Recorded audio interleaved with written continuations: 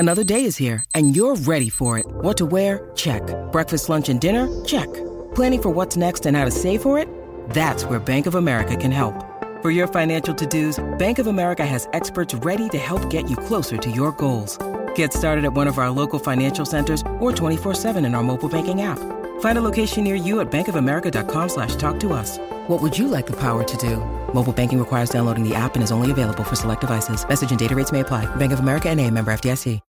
When you need mealtime inspiration, it's worth shopping Kroger, where you'll find over 30,000 mouth-watering choices that excite your inner foodie. And no matter what tasty choice you make, you'll enjoy our everyday low prices, plus extra ways to save, like digital coupons worth over $600 each week. You can also save up to $1 off per gallon at the pump with fuel points. More savings and more inspiring flavors make shopping Kroger worth it every time. Kroger, fresh for everyone. Fuel restrictions apply.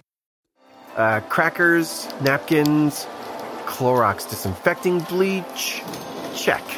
Now roses. What if they wilt? Attention shoppers, Clorox disinfecting bleach is a great way to keep flowers fresh for longer. It'll even work for that ink stain on your shirt. Not again.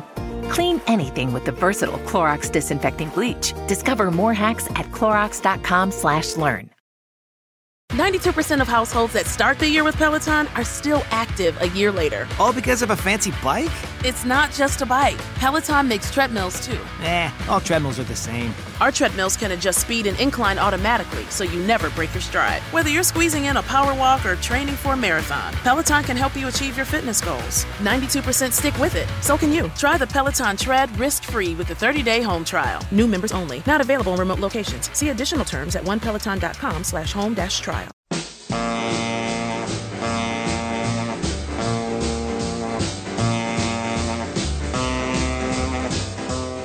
Welcome to Let It Roll, the podcast about how and why popular music happens, hosted by Nate Wilcox.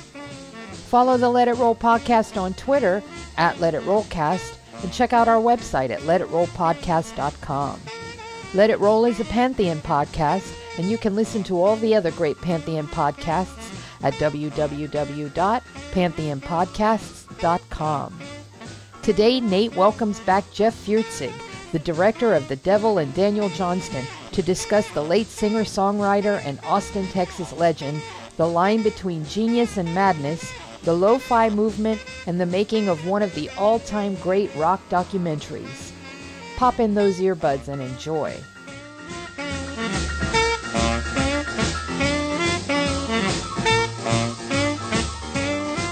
It's time to let it roll.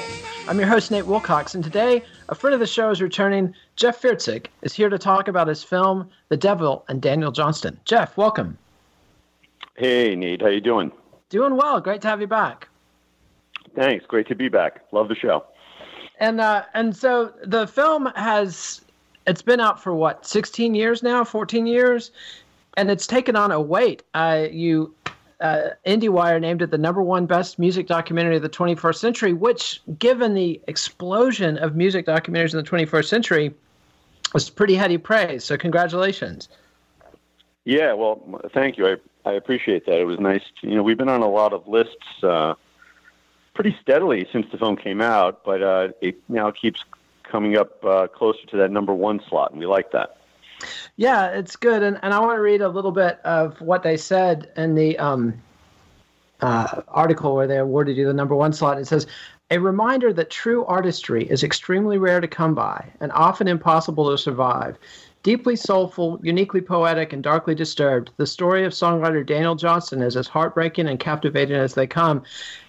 I cannot disagree. What drew you to Daniel Johnston? What made it feel like this was a story that had to be told and you were the person that was going to tell it? Well, many things drew me to Daniel. It was, I guess it was around 84, 85. And, in the underground, he started bubbling up with cassette tapes on Stress Records, which was this little indie label out of Austin, Texas. And, the only way to get those things was through a fanzine. So, before the internet, we had a pretty thriving fanzine world all around the world, not just here. And there was a great community of people, and everybody was exchanging ideas and writing criticism and, just sharing their fandom. And Daniel really put himself on the radar, and he caught my attention. I sent I think it was like $3. He'd send it off to Austin, Texas, this P.O. box. And there was this guy, Jeff Tartikoff, this little Jewish guy who I became friends with. We became pen pals, and he sent me these tapes. And, they were handmade, and you had Daniel's very primitive artwork on the cover. And then, you pop them on, and, I was overwhelmed. I mean, here was this incredible, prolific songwriter recording himself in a basement, and he'd written, so many incredible songs of unrequited love, great theme. And he also, recorded himself, I should say he recorded his mom yelling at him, and he would put that as little snippets between the songs. And then he was also incredibly funny, and he, was an incredible piano player, which is unfortunately very overlooked in his story at the moment. But yeah, incredible piano player. And then sometimes it was some primitive guitar playing.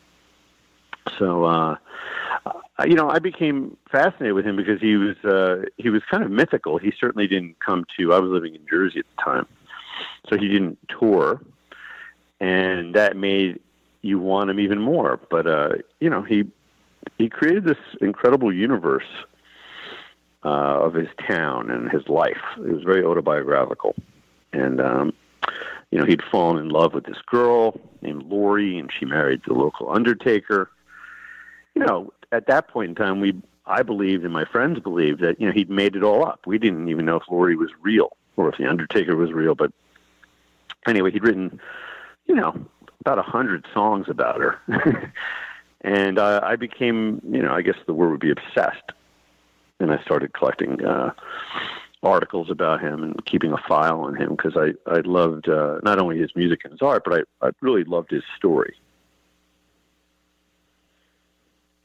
And it's a compelling story and a unique one. And since the theme of the show is, how popular music happens, I want to talk a little bit about something that the critic Robert Christgau coined and called semi-popular music, which is something that's been a fascination of critics and fans for a long time, which is music that doesn't quite ever break through to the mainstream and yet impacts the mainstream and impacts the greater culture. And to me, Daniel is like sort of a definitive semi-popular artist and somebody, and especially thanks to your film, like when you go on YouTube now and you look up Daniel Johnston videos, almost every video has several 100,000 views. And so his impact has sort of been like a time-delayed bomb that's just keeps going off and keeps reaching more and more people because it's such a personal connection. It's not made for huge arenas. It's not Garth Brooks or something that's just going to rock the house for 30,000 people at a time, but it seems to reach people in a really powerful way. And the underground you referenced in the 80s is a topic we've hit on the show multiple times. And Daniel, talk a little bit about how he slipped into the Austin scene just as that scene was getting national attention from MTV. Well, yeah, I mean, once again, back then, it was two things going on. There was like a corporate capitalist structure which had and probably still does have a stranglehold on popular culture. And that's just the way it is. So, outside of that, there was a thriving independent underground scene. And, the word alternative, which I don't like, didn't exist.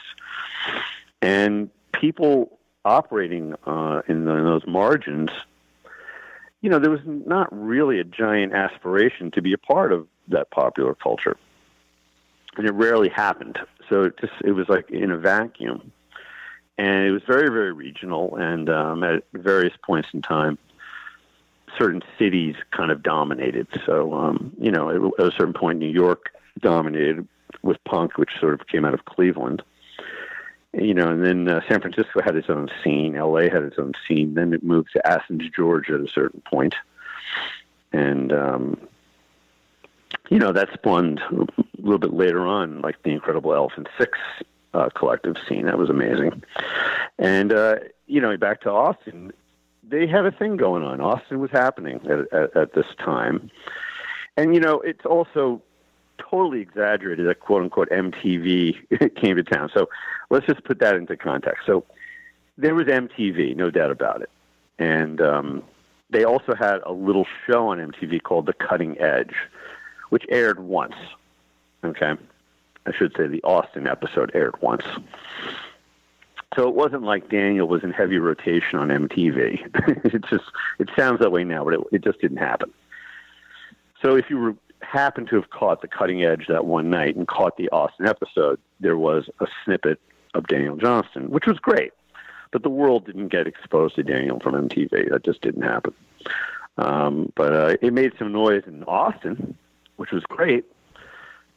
And Austin had this local pride at the time of having a lot of great singer-songwriter, guitar singers.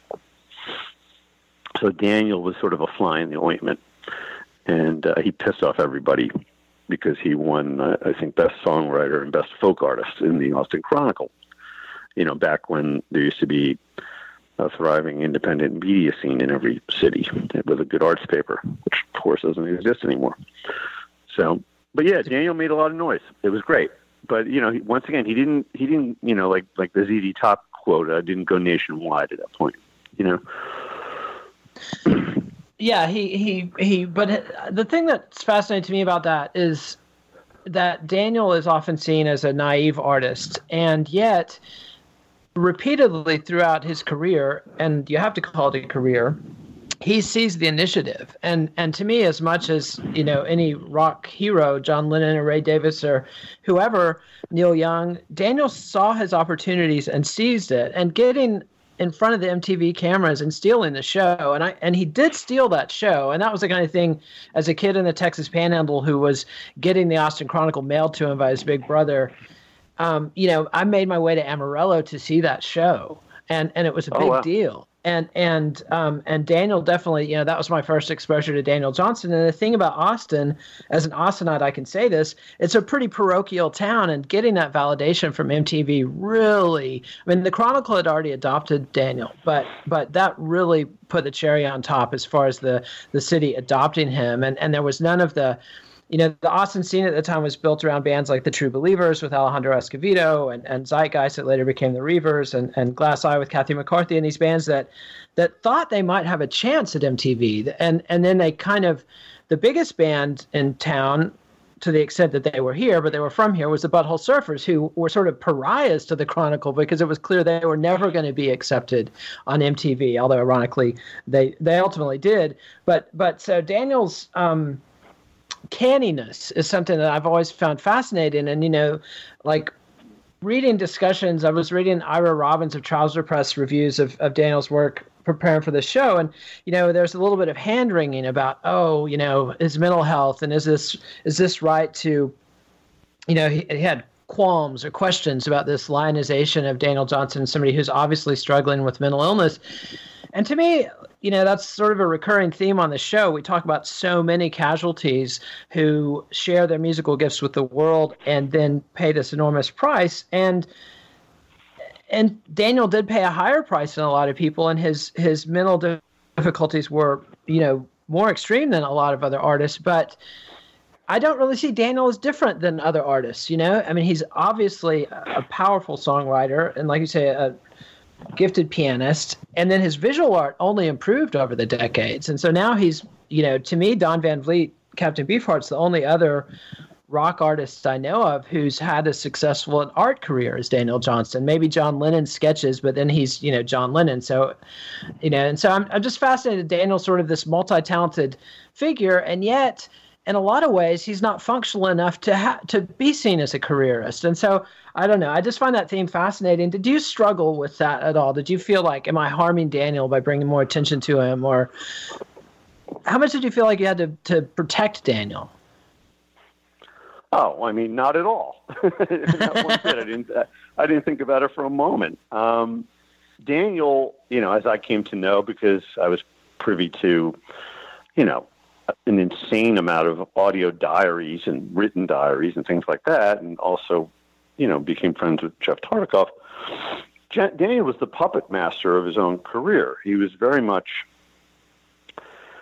driven like Dylan was driven when he invaded Greenwich Village in the 60s and hit the folk scene. There was a lot of talented artists. I mean, we could replace, the Reavers or Zeitgeist or Kathy McCarty or any of those bands with, Dave Van Ronk or other folk artists in the Village. But, just like Dylan just was better, so was Daniel, and he was not shy about it. He was not that artist hiding in a garage, painting and writing songs and asking people, hey, what do you think? He knew he was great. He had the goods. He was prolific. He had this incredible body of work. And then he was driven to come up with a unique way, outside of mainstream culture. Forget the MTV moment, because that was just a great moment. But he really came up with his own version of disseminating his art and getting it out into the world, and it was very unique. So, what did he do? He would take those cassettes, and he worked at McDonald's, and he would put them, usually it was like a hip musician in town or a cute girl, and he would put that in your hamburger french fry sack. Next thing you know, you got a tape, a handmade tape. It's like getting a little love letter, and you pop it in, and I say, oh my God, that guy did that? So that really worked. That spread real fast. And according to people, he would stand on the drag and hand it out. It's almost like a guy with a sandwich board. So he did that. And then the same thing with the art. This guy put out thousands of pieces of art and got them all. I know people all around the world who had this art over the years. And how did they get it? Well, he would trade them at the comic book store, and then people would come in and buy them. And he was already this little mythical character, and people picked up the art real cheap, and it just got out there and it spread. He didn't wait for the gallerist to show up or the museum. He just put it out there. So that was kind of brilliant. And he knew how to promote. He would make great handmade posters about the shows and promote those kind of things. And then, of course, WFMU in Hoboken, I give more credit to for really breaking Daniel on more of a national level. No doubt he conquered Austin, but that body of work he did really was before he got to Austin. It really was recorded in West Virginia. He made a name in Austin, and then FMU in Hoboken and New Jersey and New York broke it wide. And Daniel did incredible promos for that. He did a 1-hour radio broadcast that, I've called it, the equal, if not better than Orson Welles' War of the Worlds. It's incredible. It really is. A radio it's a drama. Bonus track on the DVD, and I highly recommend anybody who hasn't watched all the bonus tracks on the DVD to do it. It's an incredible bit of radio. Yeah, and if you go to the WFMU blog, the whole hour is up, and boy, what an entertaining hour of radio. Because Daniel's doing he's doing this persona that I call Mr. Showbiz. Where you really get him in overdrive promoting his own career. And he's doing multiple voices and characters and overdubs on his cassettes, and it's really something. So, anyway, for anyone listening to this, I recommend it to go to the FMU blog and check it out. So. Highly. And I want to jump in and play a song snippet so you can hear some Daniel. And we're going to hear first, Daniel to me is primarily a songwriter. He's a great performer, but his songs also have this transferability and make great cover versions. So we're going to do pairings where we do Daniel's original and then a cover of it. And this first one is Rocket Ship by Daniel Johnston, and then we'll hear Kathy McCarty's version.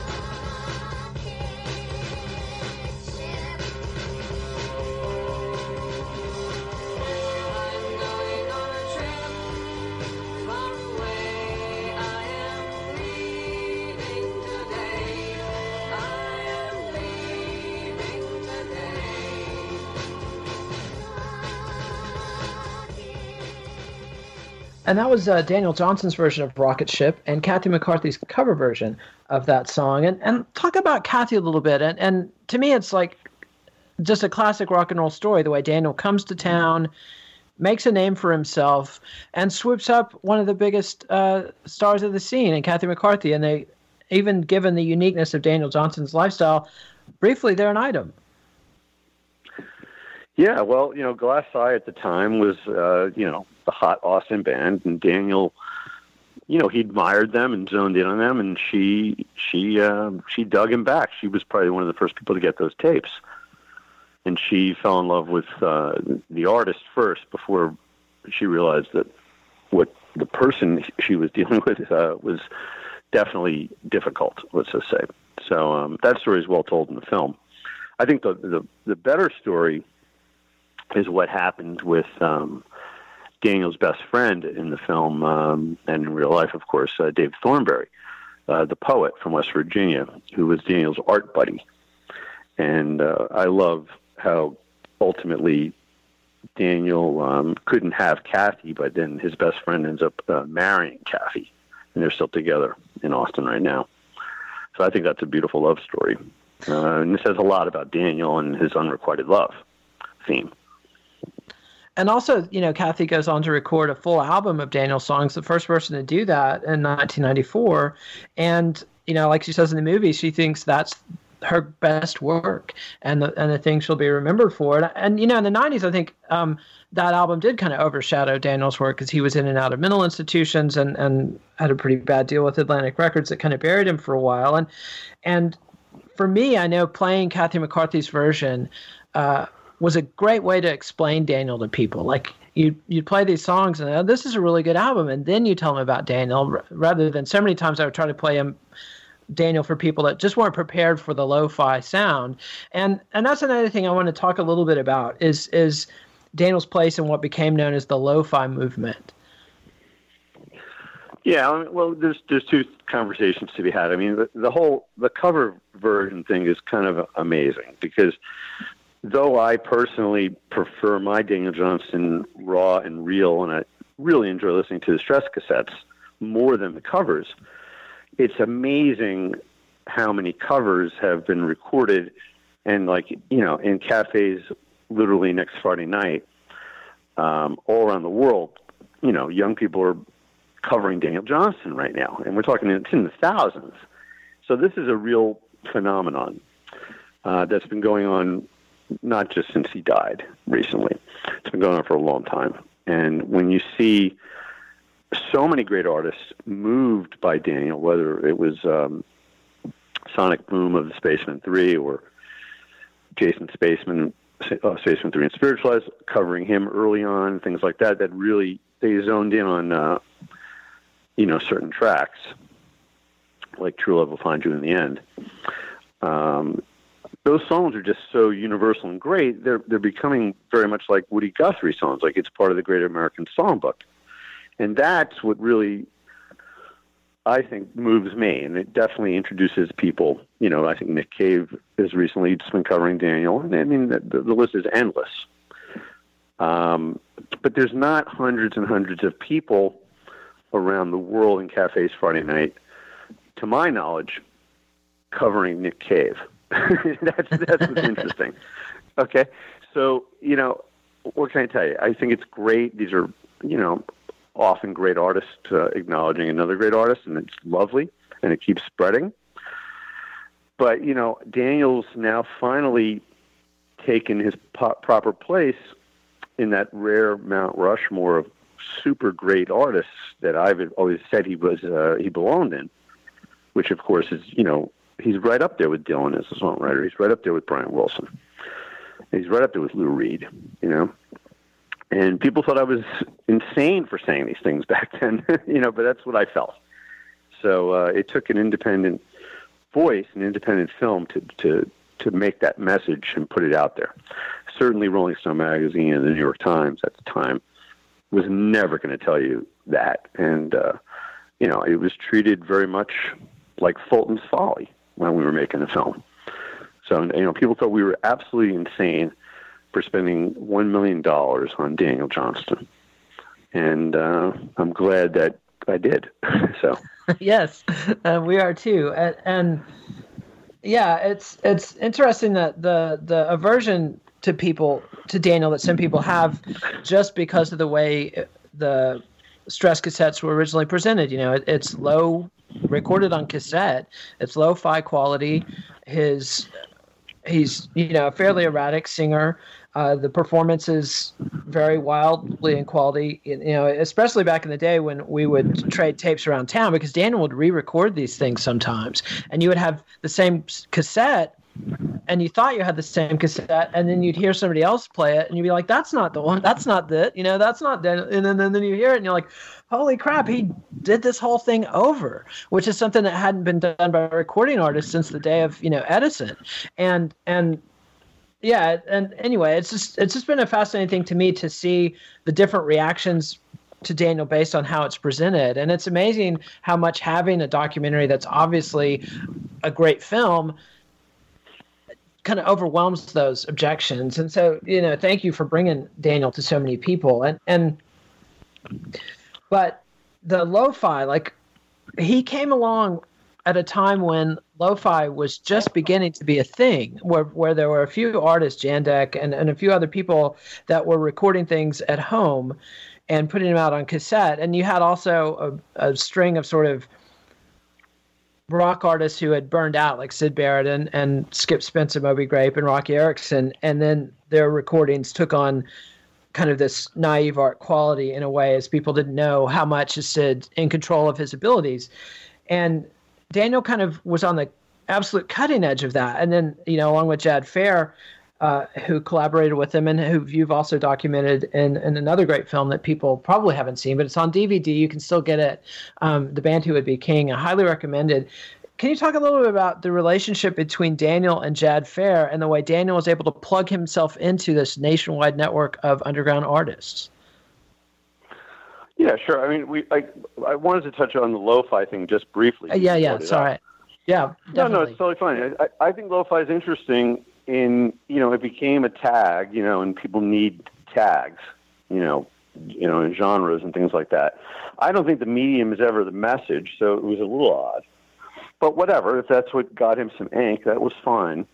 But, he was a real innovator because, unlike Springsteen, who, latched on early to the Tascam 4-track cassette and made Nebraska, Daniel topped that. Daniel went further. Daniel took just the standard cassette recorder, but he was an incredible innovator with it because he did overdubbing, which you don't necessarily, or you're not really able to do true overdubbing with two independent cassette decks. So he picked up a lot of room ambience and things like that. And it's obviously, he had one tiny microphone to plug in, and it didn't get in the way at all of those field recordings. And in many ways, he was sort of like a modern day self-documenting, like Alan Lomax, recording like Robert Johnson, who, stood in a corner and made with mono like a false stereo using the 90 degrees of the walls. I don't know if you're aware of that or not. Yeah. So Daniel did his own thing, and it had its own ambience and aesthetic. And, like you mentioned, those tapes were dubbed, so you're getting, second, sometimes third generation Daniel Johnston. And it definitely was like, I used to say you had to squint your ears through the hiss to hear the incredible piano playing and the incredible emotional songwriting. But that was part of the fun, Now, a lot of those masters have been bettered, and they're up on all the streaming sites, and you don't have as much of that problem. And I think those tapes are pretty goddamn listenable. I always thought they were. But I remember what you were saying with those early tapes, like listening on my cassette deck, how it was a little challenging, And then, it became a movement, although to this day, I can't name another artist who's like remembered from the lo-fi movement. I certainly wouldn't put Jandek in that category. I'm a huge fan. Jandek had a reel-to-reel recorder, and his album sounded amazing to me, Yeah. So I don't know. But once again, it became part of the maverick self, promoting myth of Daniel Johnston, that he wasn't going to wait for a record company to sign him and promote him and have him, all that stuff. I mean, he did have a manager, but there was nothing to get in the way between you and him and getting his message and his music and his art into your hands, into your eyes, into your ears. And I thought that was amazing. So. Yeah, it absolutely is. And it's become, artists like Ariel Pink in the 21st century and so many of the SoundCloud rappers and doing it yourself, bedroom artistry. Technology has advanced to a point where, there's a very thin line between professional studio recording and what you're doing in your bedroom. And Daniel's example, I think, has inspired a lot of people and going on these trends. But like the thing with Daniel and his career, and he had his little breakthrough in Austin with MTV, and immediately has a breakdown. Like he starts hanging out with the Butthole Surfers, and anybody in town at the time. I remember when the compilation album that the Butthole Surfers put out that had Daniel on it. I can remember, we were scared of the Butthole Surfers. They had this reputation, and their music was heavy and dark and intense, and everybody took acid to go to their shows. And I can remember, seeing the biggest, scariest guy I'd ever seen. And the first time I went to a Butthole Surfers show going, oh, it was too scary for me to go backstage. The scene backstage was so scary I had to leave. And so I'm like terrified of these people. And then here's this angelic, naive figure, Daniel Johnston, associating with Gibby and company. And it really scared me. And it quickly, I don't know that you can blame Gibby, but I mean, Daniel taking acid at a Butthole Surfer show clearly was not good for Daniel. I know my own experience with manic depression, LSD is terrible for me. And that seems to be a sort of a recurring cycle with Daniel, that every time he has a big breakthrough, then there's a mental breakdown that follows it, like his trip to New York where he plays CBGBs and he's hanging out with Steve Shelley and he's recording with Kramer and recording with half of Sonic Youth. And then next thing you know, he's assaulting Steve Shelley. And this pattern recurs all throughout. And how much do you feel like, what do you make of that connection, that recurring pattern in Daniel's life of success and then massive self-sabotage? Well, I mean, once again, he falls pretty clearly into this tortured artist category. There's in the film I referenced this book I had read, Kay Redfield Jamison's book called Touched with Fire. And it chronicled all the great poets and painters and musicians and artists throughout history. And just, not all, but a massive amount suffered from, at the time, it was, called manic depression. And that's what Daniel had. So, according to the book, they're great works of art. They're Sistine Chapels, whatever you want to call it. They were painted during these manic high phases. And then there were these incredible lows where there was a lot of self-medication going on, depending on whatever century you were in and what was available. And that's and then you get a lot of suicides and things like that there. So, Daniel fit into that, and that's just the way it was. He also chronicled it better than any of them. I mean, that was his other great subject outside of the unrequited love. I mean, you have songs like I Had Lost My Mind, and he did all kinds of paintings about that. And he had, he had breakdowns actually in high school where everything was gone. And he slowly built himself back up, and he chronicled all that. People don't remember that period. They only remember the Butthole Surfer period with the acid because he was more public at that point. But yeah, he was doing a lot of drugs. He wrote songs. He called them happy smokes. He loved weed, and acid definitely wasn't the best thing. To this day, I don't blame Gibby. I don't even know if Gibby gave him the acid because he was messing around with a few people back then. But whatever happened, happened. He was an adult, and he experimented, and it wasn't the right thing. But yeah, he had a lot of bad phases where he was harmful to other people and harmful to himself. And that's when he became, multiple times institutionalized. And it was tragic and sad, and as it is for anyone, whether an artist or someone who's not an artist, it's horrible. But he did that. But at the same time, it became a subject for him in his autobiographical writing, in his music and art, to write about. And that it's very moving. And oftentimes when he recovered was incredibly heroic, to see how much he had to say, because he'd been there, and he was able to came back to tell about it. So, I find that whole journey, the up and the downs, to be just a fascinating ride on this artist's career. It absolutely makes for compelling viewing in the film. And let's hear one of those gems that he brought back from the other side. This is True Love Will Find You in the End. And we'll first hear Daniel Johnson's version, and then we'll hear a little bit of Wilco's version.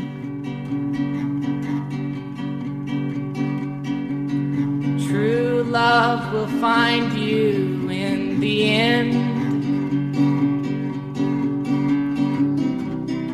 You'll find out just who was your friend. Don't be sad, I know you will.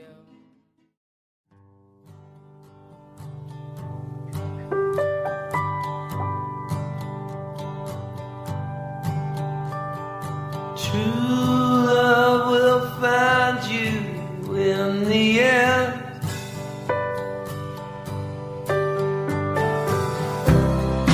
You're gonna find out who was your friend.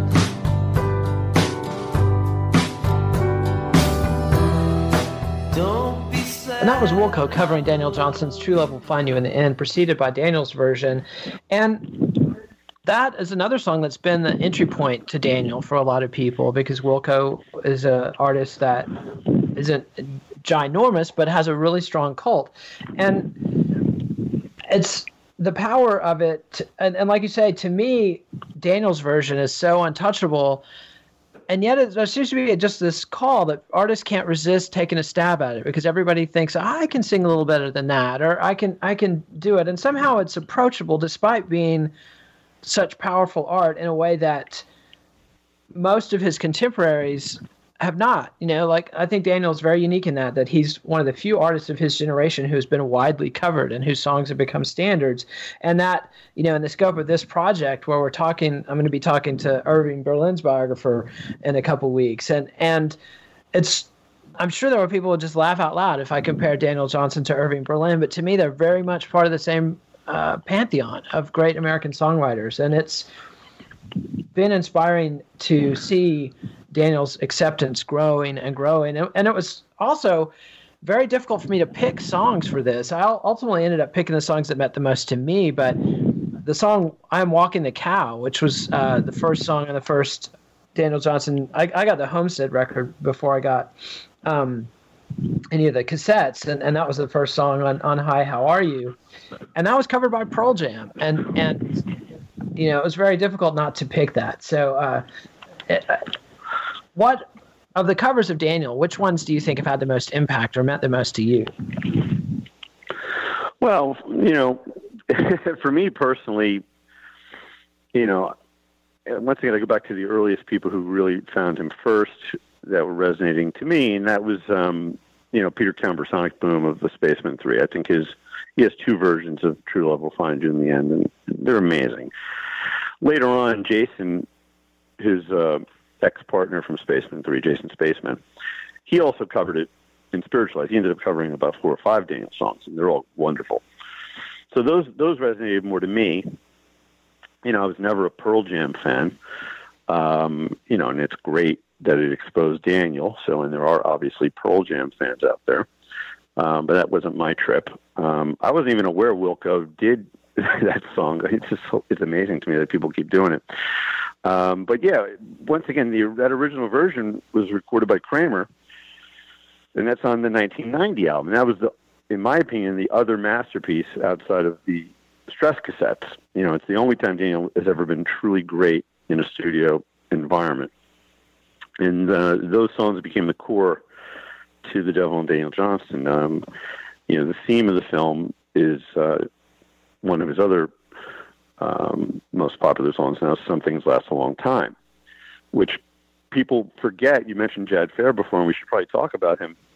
Jad wrote Some Things Last a Long Time. That was a half Japanese song. And Daniel changed the music and came up with a very simple piano melody and then sang it beautifully. And now it's, let's call it, put the word hit in parentheses for quotes. And that's probably the other big song that people now know of Daniel's. But there's so many others, to be discovered and covered. Many you already have, And talking about him and Jad Fair, I mean, Jad Fair's, an iconoclastic artist who, made an ideology of rejecting learning to play. He created his own thing, and over time, his work did become a little bit more polished. But to me, it's so unique. Another unique aspect of the Daniel Johnston story is that he successfully collaborates with somebody like Jad Fair, which, you're always putting together these all-star combos of your favorite musicians, and so rarely do they click. What do you think it was about those two that allowed them to be good collaborators together? Well, it's funny. I literally just handed in these liner notes for the reissue of their album. The album, when it came out, was called Jad Fair and Daniel Johnston. It's been retitled over the years as It's Spooky, and it's fantastic. And Jad's the producer of it. A little context. So basically, when Daniel was on the rise, Jad was the king of the underground. Everyone looked at Jad. Now, Jad, he emerged right at the same time as Patti Smith's first self-released single. So Jad's really coming out of the punk era, but he was self-releasing, self-recording. And at the time, him and his brother David didn't know how to play their instruments, and they didn't let that get in the way. And then they found other musicians, and they evolved, and they eventually recorded this masterpiece, Charmed Life, which really put Jad and Half Japanese on top of the world. But he'd gained a huge amount of respect, from people like, for instance, Sonic Youth, before Sonic Youth were popular. Jad was like the one everyone worshipped in the underground, and it was a small world. So Daniel found out about Jad, and there was a lot of similarities, because Jad, he wrote particularly this one album, a solo album called Everyone Knew But Me. He wrote a suite of unrequited love songs about a girl named Amy. And Daniel really latched on to that. So he really wanted to meet Jad. And then Jad also fell in love with Hi, How Are You? So by the time they get to meet in New York during that crazy trip with Sonic Youth, they hit it off. And then Jad invited Daniel to collaborate. And, I compare it to like Dylan and Johnny Cash in their Nashville sessions. It's just an incredible record. And anyway, Joyful Noise is putting that out in April. And I just wrote like the War and Peace of liner notes on the subject. But yeah, Jad was the man. And, if Daniel was the greatest songwriter of our generation of unrequited love songs, I would argue that Jad was the best writer of love songs. He wrote Miracles Happen Every Day, which, if you and I talked about it enough and people listen to this podcast, could catch on just like True Love Will Find You in the End. I think everybody loves a good love song, and I think Jad did it. So, but yeah, Jad's also, once again, he's the co-writer of Something's Lasted a Long Time, and I think people need to be reminded of that that's a collaboration. So yeah, and that's the last song I'm going to pick, because my daughter's favorite song is Lana Del Rey's cover of that. So I'm kind of giving that away early, but we'll get there. But Daniel's doing these things, despite his illness and despite recurring stints in mental homes and recurring times when he has to go back to live with his parents, he continues to make these moves. There's a trip to New York, then there's another trip to Maryland to record with Jad Fair. And meanwhile, this whole time, Jeff Tartikoff, Jeff wasn't Daniel's first manager. The first manager, whose name I'm blanking on, Daniel assaulted. Randy Kemper. Randy Kemper, yeah. Yeah. And so, Randy definitely paid a big price for having tried to help Daniel. And then Jeff, like Kathy McCarthy says in the movie, that this is kind of the real tragedy of the Daniel Johnston story, is that Jeff works for almost a decade, like 7-8 years, putting out the tapes, endlessly promoting Daniel's songs to other bands to get covers, working with record labels, and right on the verge, this Nirvana happens, and there's this suddenly the capitalist culture smells money, and it's been building for a long time. There have been waves of bands getting bigger and bigger coming out of the underground, but finally Nirvana breaks so big, even the stupidest record executive can't ignore it, and Kurt Cobain's going around wearing the "Hi, how are you" T-shirt that journalist Everett True gave to Cobain, and Tartakov's riff on the T-shirt, and people want to know about the T-shirt, people want to talk to the T-shirt, people want to have the T-shirt. It's so classic and really gets to the kind of paradox of that kind of fame. I mean, Cobain was a sensitive artist and a great talent, and he genuinely loved Daniel's music and was making kind of a political statement, and it was part of what Cobain did. I mean, it wasn't just Daniel that he promoted. He also put the Meat Puppets on, MTV Unplugged, and really worked very hard to promote what he saw as his elders in the scene. I mean, the only people comparable to Cobain in that regard to me are like Brian Jones of the Rolling Stones and Merle Haggard, or somebody who's obsessively saying, "Hey, have you heard about this guy?" And yet the people that are watching Cobain and have learned about Nirvana on MTV, there's a big disconnect between that and Daniel Johnston. There's many a drip between the lip and cup, but Tartakov capitalizes on this, negotiates this, what he says is, the best deal ever with Elektra Records, but Atlantic Records is also interested, and then gets him right to the edge, and then Daniel fires him. What's your takeaway from that in the end? No good deed goes unpunished? Well, it was once again tragic and sad. But there's also a lot of humor in the whole thing as well. But that broke my heart. Let's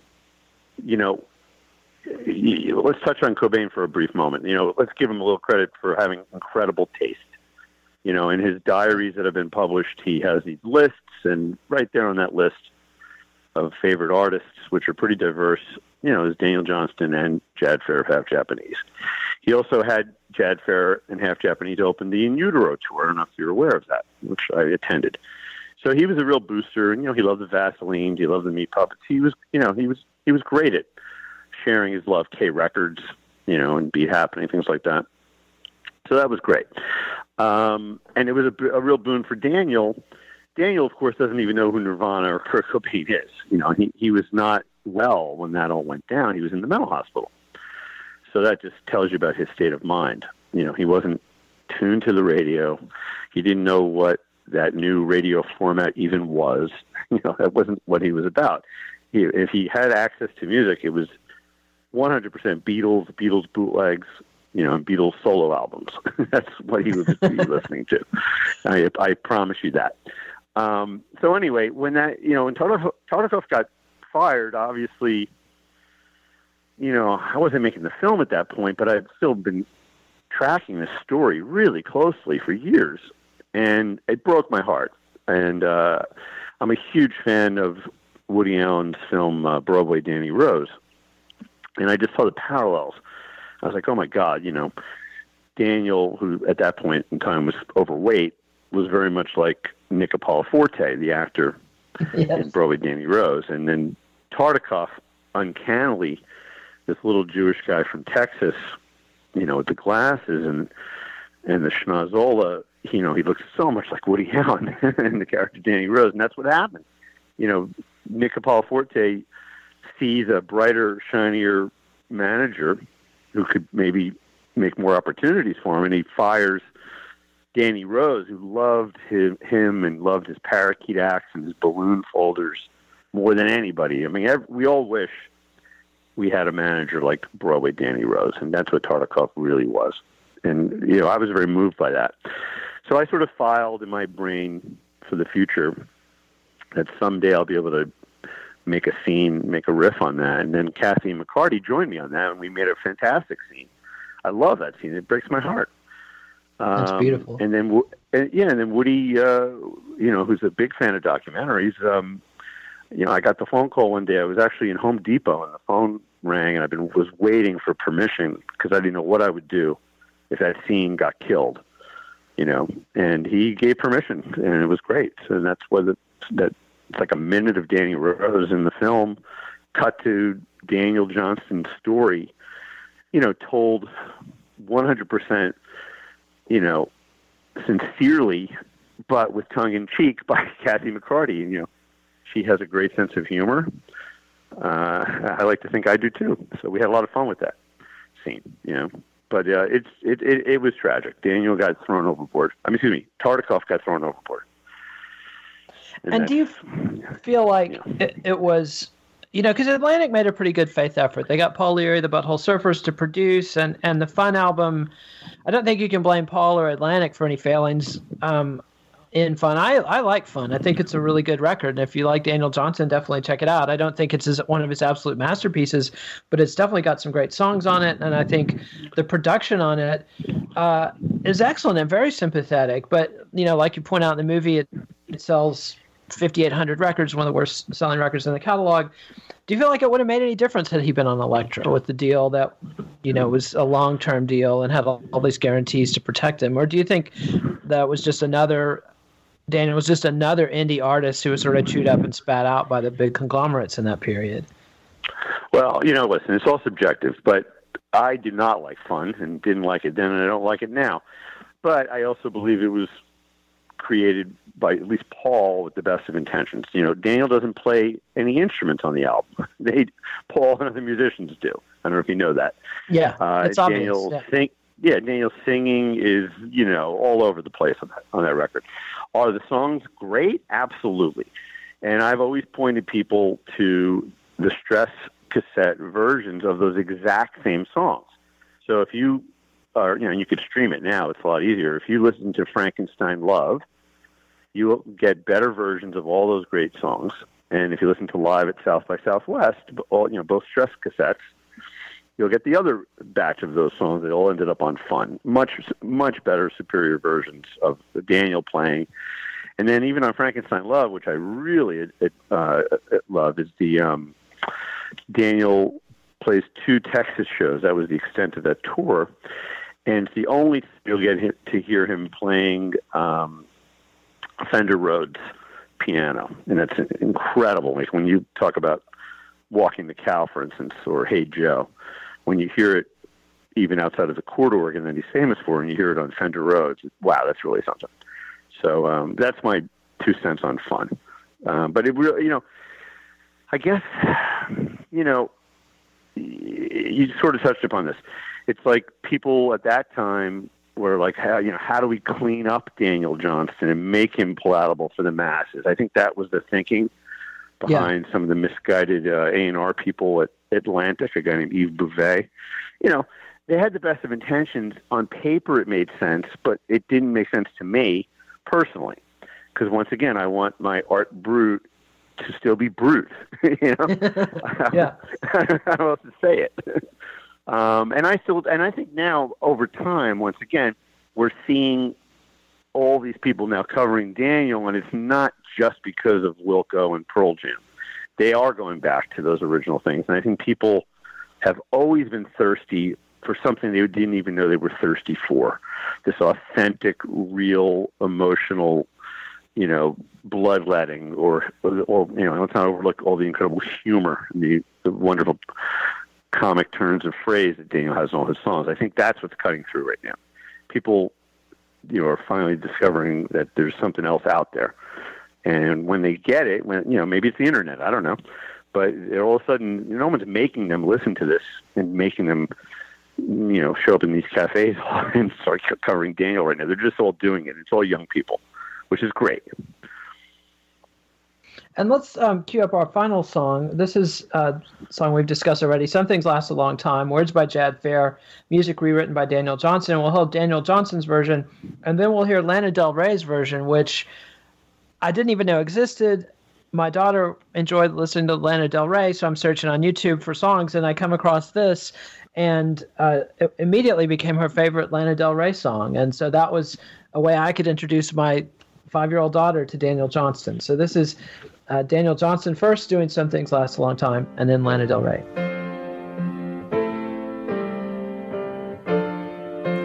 Your picture is still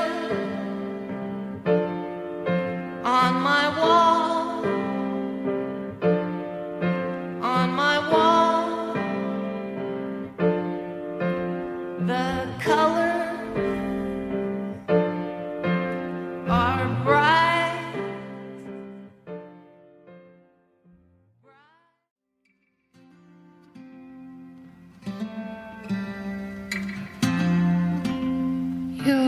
picture is still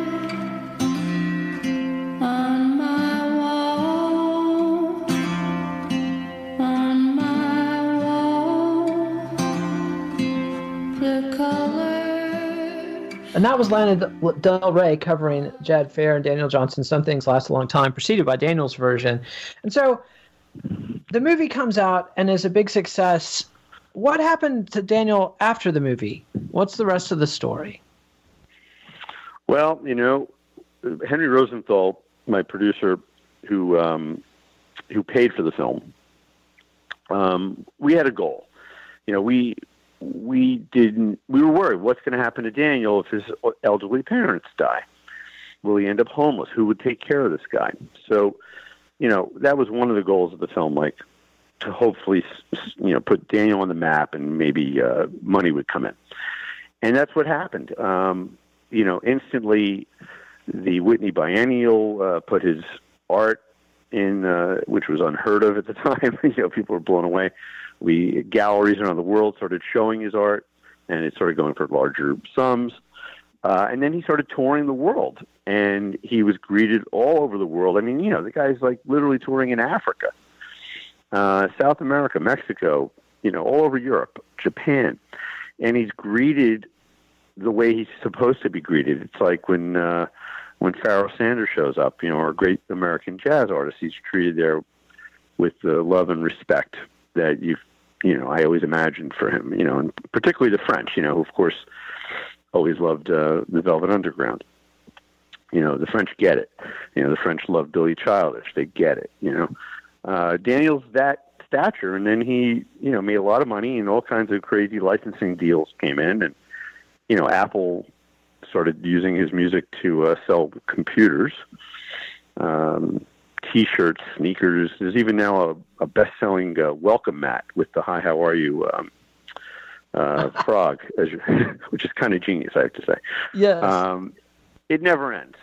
He's a juggernaut. The soundtrack to the Hollywood movie Where the Wild Things Are. You've got Karen O from the Yeah Yeah Yeah singing on that as the lead song, the opening song for that movie. Things like that. So yeah, Daniel ended up in pretty good shape financially, which is great, and he was able to buy a house, or I should say his parents built him an identical house in their backyard. And then he had his own studio. And then, the last time I saw him, it was incredible. He came to the Hollywood Bowl, and he was the opening act for a double bill with Neutral Milk Hotel, another artist, band I love. And they sold out the bowl. And it was significant for Daniel, who's the world's biggest Beatles fan. Of course, the Beatles played the Hollywood Bowl and have that album there. And when he, played, he was in very bad shape. He had a walker, and he was bent over pretty much like 90 degrees. And, he was shaking like a leaf at the microphone. He wasn't able to play his guitar anymore. And he was backed by some pickup band, which is what he'd been doing pretty much Chuck Berry, Bo Diddley style. But, these kids all knew his songs, and they backed him. And then at the very end, he sang True Love Will Find You in the end. And wow. There's a great old movie called Pride of the Yankees about Lou Gehrig and his last visit to Yankee Stadium. And it's like a famous movie that makes people cry. And I got to tell you, there was not a dry eye in the house. This guy got a standing ovation at the Hollywood Bowl as he walked off, hobbled off. And it was unbelievable. And next to me was some, young couple, college age, and the girl was like nudging her boyfriend, and I overheard her, and she's like, this is like on my bucket list. She was like shaking as she saw Daniel Johnston. It was like that big. And the end of the story is really nice. I go backstage, which is the only way I saw Daniel over the years. And, he said to me that he'd watched the film, countless times, and I appreciated that. And he thanked me. And he said to me, now, Jeff, I'm a $500,000. That's what he said to me. So I felt pretty good about that. Yeah, that's quite an accomplishment. And another thing, watching the bonus material on the DVD, when Daniel first sees the film and responds to you, he's really emphasizing the humor and how much he appreciates that you kept the humor in. And that, this is a heavy story. It's about great art and madness and great suffering, and you can see like the scene when his father's crying and recounting, his near-death experience because Daniel tried to crash their plane and did force him to crash land. So it's this heavy film, but it's never heavy. It's always light. It's always funny. How hard did you have to work to keep that balance? And, was the humor just there and it was easy to bring out, or did you really have to find yourself, putting a thumb on the scales to keep it humorous? Well, there was like two things going on. I mean, I brought it up before when we were talking. Anyone who's missed the humor in Daniel has just missed Daniel. All right. I mean, it's in the songs. It's incredible. The guys brought so many great laughs and so many smiles to my face. And I just turned my 17-year-old son on to him recently. And, we're driving around the car and he's hearing this stuff for the first time. And he's just absolutely cracking up because Daniel is truly funny. And so were the Beatles. They were funny. It's something that's been lost in songwriters over the years. I don't know why. But I hope it comes back. So I always loved Daniel's humor. Him and I talked all about it. We had a lot of good times riffing on all kinds of, we're pretty much the same age. And, even though he was in West Virginia, he was a pop culture junkie. And, I found drawings that he did of Woody Allen. He was totally aware of all kinds of things. So, I just felt like the film is a tragedy, but it's the comic and tragic masks, and humor is such a big part of the story. And I love humor, and I wanted to flex those muscles on the film as well. And we just sort of collaborated, and it just found its way.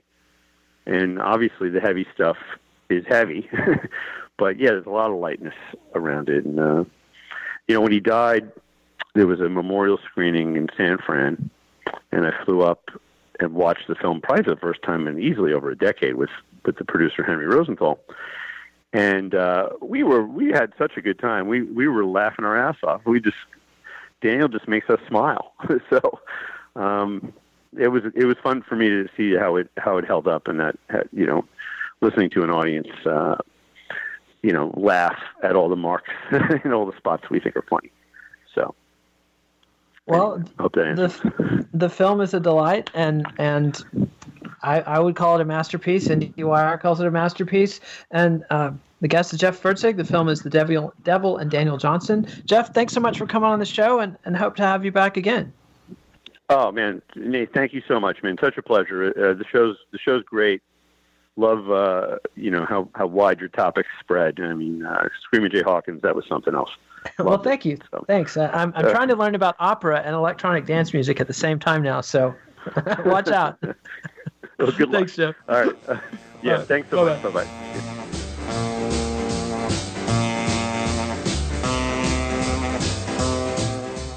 Follow the Let It Roll podcast on Twitter at Let It Rollcast, and check out our website at letitrollpodcast.com.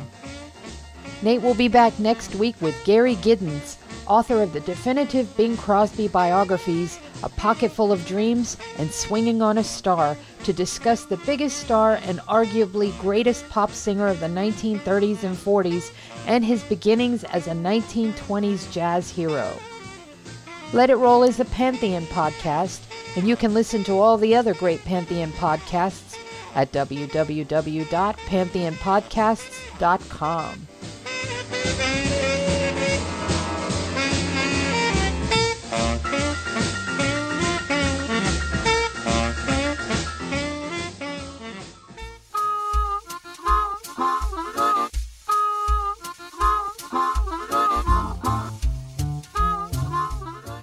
The Devil and Daniel Johnston is available for streaming on Amazon Prime, Vudu, YouTube, and Google Play Movies.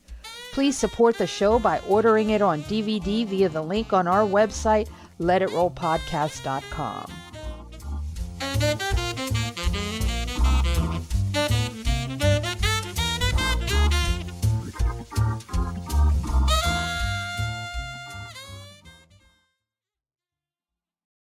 As a new Western Union customer, you can enjoy a $0 transfer fee on your first international online money transfer. Send money to your loved ones back home the fast, easy, and reliable way. Visit westernunion.com or download their app today to get started. And your first transfer fee is free. Services offered by Western Union Financial Services, Inc., NMLS 906983, or Western Union International Services, LLC, NMLS 906985. FX gains apply. 92% of households that start the year with Peloton are still active a year later. All because of a fancy bike? It's not just a bike. Peloton makes treadmills, too. All treadmills are the same. Our treadmills can adjust speed and incline automatically, so you never break your stride. Whether you're squeezing in a power walk or training for a marathon, Peloton can help you achieve your fitness goals. 92% stick with it. So can you. Try the Peloton Tread risk-free with a 30-day home trial. New members only. Not available in remote locations. See additional terms at onepeloton.com/home-trial. It's NFL draft season, and that means it's time to start thinking about fantasy football. FantasyPoints.com features industry-leading experts and prognosticators using proprietary hand-charted data to help you score more fantasy points. FantasyPoints.com is the place to go for whatever kind of fantasy football you play. Whether you play fantasy football, daily fantasy sports, or do a little bit of everything, Fantasy Points has the meticulously researched content to guide you to victory. And why wait for the fall? Fantasy Points also covers the new spring football league, the UFL. Join the guru, John Hansen, Scott Barrett, Joe Dolan, and other massive names in the fantasy football universe with an exclusive offer. Use code Pantheon for 15% off any Fantasy Points package, including the all-in package, with access to every article, tool, and data nugget that Fantasy Points has to offer. That's FantasyPoints.com and code Pantheon for 15% off at Fantasy Points. FantasyPoints.com, code Pantheon. Score more fantasy points.